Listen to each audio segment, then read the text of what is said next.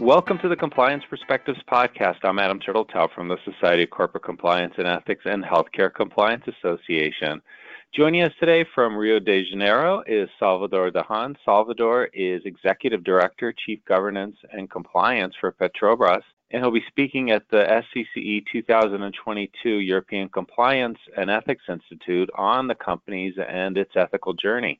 First of all, Salvador, thank you for taking the time to talk to us today and for speaking in Europe. Thank you, Adam, for the opportunity to share some of our knowledge. Oh, our pleasure, and looking forward to it. Now, as I think most folks know, Petrobras was part of a very large scandal. First, from a compliance perspective, what were some of the key terms of your agreement with the various authorities? So first, Petrobras entered a non-prosecution agreement with the DOJ. And according to this agreement, we first had to agree to support and collaborate with all the investigations, not only in Brazil, but also in the United States and abroad. Second, we committed to pay an $850 million fine, either criminal and civil, to the authorities in Brazil and US. And third, to improve our compliance program and internal controls mechanism during this 3-year period. In addition, the agreement also recognized that all the misconduct that happened was not due to Petrobras direct organization, but ultimately Petrobras was a victim of those embezzlement schemes uncovered by the authorities. You should remember the Operation Car Wash was the name of this major scheme uncovered by the authorities. On top of that, we also, the company, after those 3 years period, we could complete all the obligations in terms of proving a very strong and robust compliance program has been implemented. Still, Petrobras are working with the authorities in terms of persecuting and criminal and civil procedures in terms to recovery.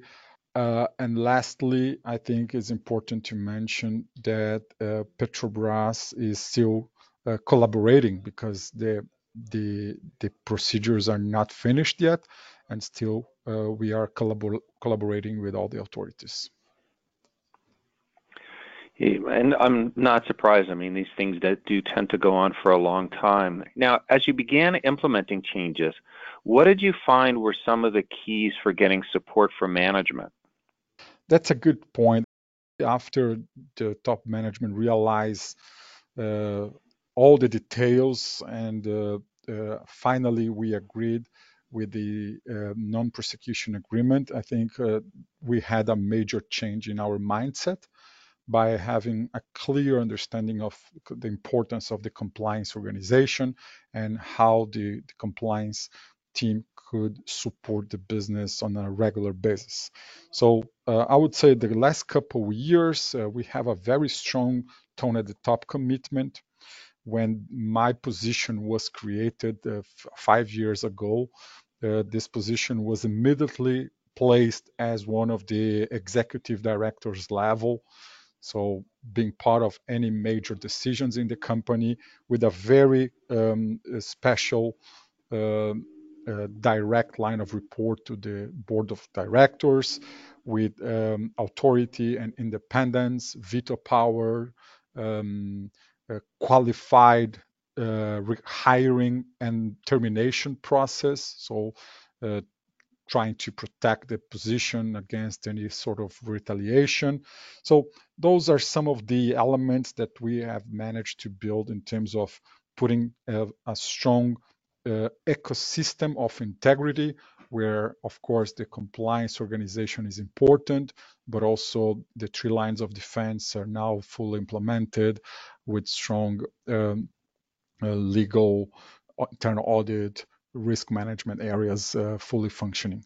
And lastly, I think the management understand compliance as important to the business by putting in every single major decision, we must have a compliance formal validation, which means There's no major decision in this company that compliance is not only aware but fully dedicated to study and aligned what should be the best action course of actions in terms of regulatory risks, but also in terms of ethical behaviors.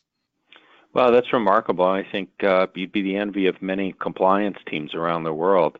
Now, it's great there's all this management support, but what about the rank and file workforce? What did you find was most effective in getting their buy-in? First, I would say our turnaround journey is not finished. Um, Regaining employees' trust, confidence, and especially proud is a long-term process. Remember, if you have the company you work for um, mentioned almost every single day on newspaper headlines, prime time television, every single day for more than a year, your trust and your proud is completely damaged, right?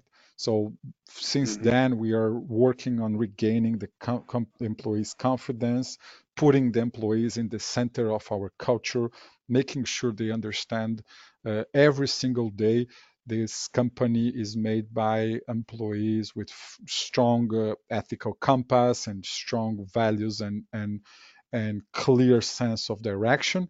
Although the huge scheme was executed by a few employees, of course, none of them are no longer with us anymore. But basically, the company is regaining the trust, regaining our results in terms of economics and production and so on.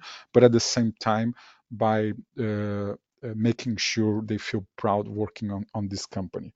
How we did that, I would say first by making a lot of communication, by making sure they see the good examples every day, walking the talk, not only theoretical training, but basically putting a lot of examples and good cases show how we are changing and how we are behaving.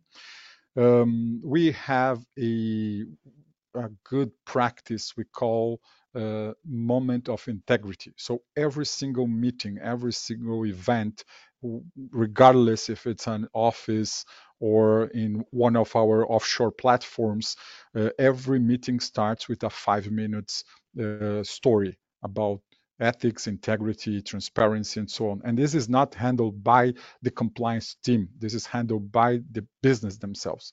So they are the one who are every single day sharing good stories, sharing good cases about how working on integrity is good for the company. And of course, we have an integrity agents who are our ambassadors. We have more than 200 ambassadors around all the business units and locations, and they help us building the bridge between what are the compliance policies and procedures and how those regulations they are applicable to their own reality in their own business unit. So those are some of the actions that we've been working on, and still there is a journey to transform our culture of integrity every single day. Wow, that's very impressive, and I really like the way between the storytelling and all the ambassadors that compliance gets to be not so much a separate function, but a part of the ongoing dialogue and integrated well within the company. What advice would you give a compliance person whose organization has just undergone a very substantial incident and is about to begin remediation? Where would you recommend they start? That's a great question. I think maybe the first and most important point is to quickly recognize the situation and accept what is happening and start collaborating as soon as possible. This is number one. Once you start collaborating and you start deep diving internally and putting an independent investigation together, it's easier to recognize the wrongdoings and easier to start working with the authorities in order to stop the wrongdoings as fast as possible.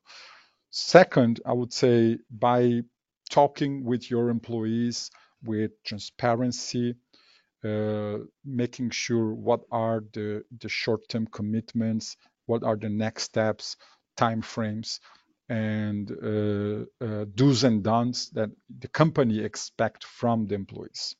So in order to make sure you have one voice, you have a clear sense of direction, and try to mitigate the noise and mitigate the lack of confidence that might happen in those situations with your employees.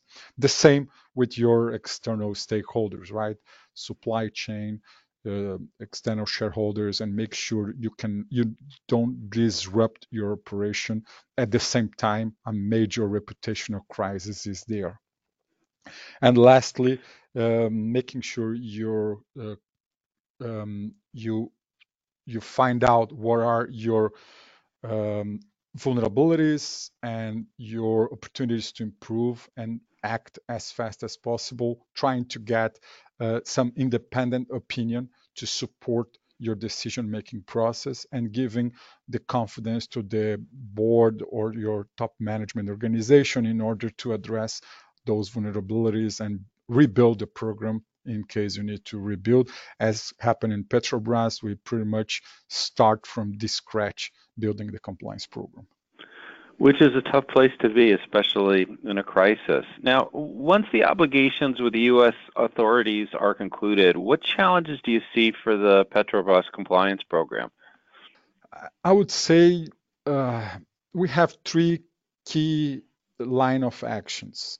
First, making sure more and more the compliance function work closely with the business, right? So understanding the business, understanding the projects as soon as possible allow us to give the best advisor, the best risk mitigation, and is cheaper, is smartest, and is the best way to make sure the win-win situation, right? The business understanding compliance relevance and the compliance supporting the business in the best way possible.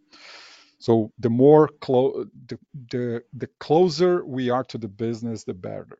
Better. Second is automation. I think we still have a room for automating controls. We already have a large number of our accounting, financial controls implemented in our internal automated systems, but still there is a room to improve and putting big data into artificial intelligence in place. And third is moving to a broader compliance risk matrix. I mean, we've been working very strongly oriented to fraud and corruption risks, but now I think we already have a very strong program in place focus on fraud and corruption. Now it's time to focus in additional risks, more let's say emerging risks such as privacy, such as intellectual property, human rights, ESG, and so on. So those are the line of actions that we are focusing for the next 3 to 5 years. Well, and that certainly will keep you busy because there's a lot there. But fortunately, the good thing about a strong compliance program is it's able to address so many risk areas.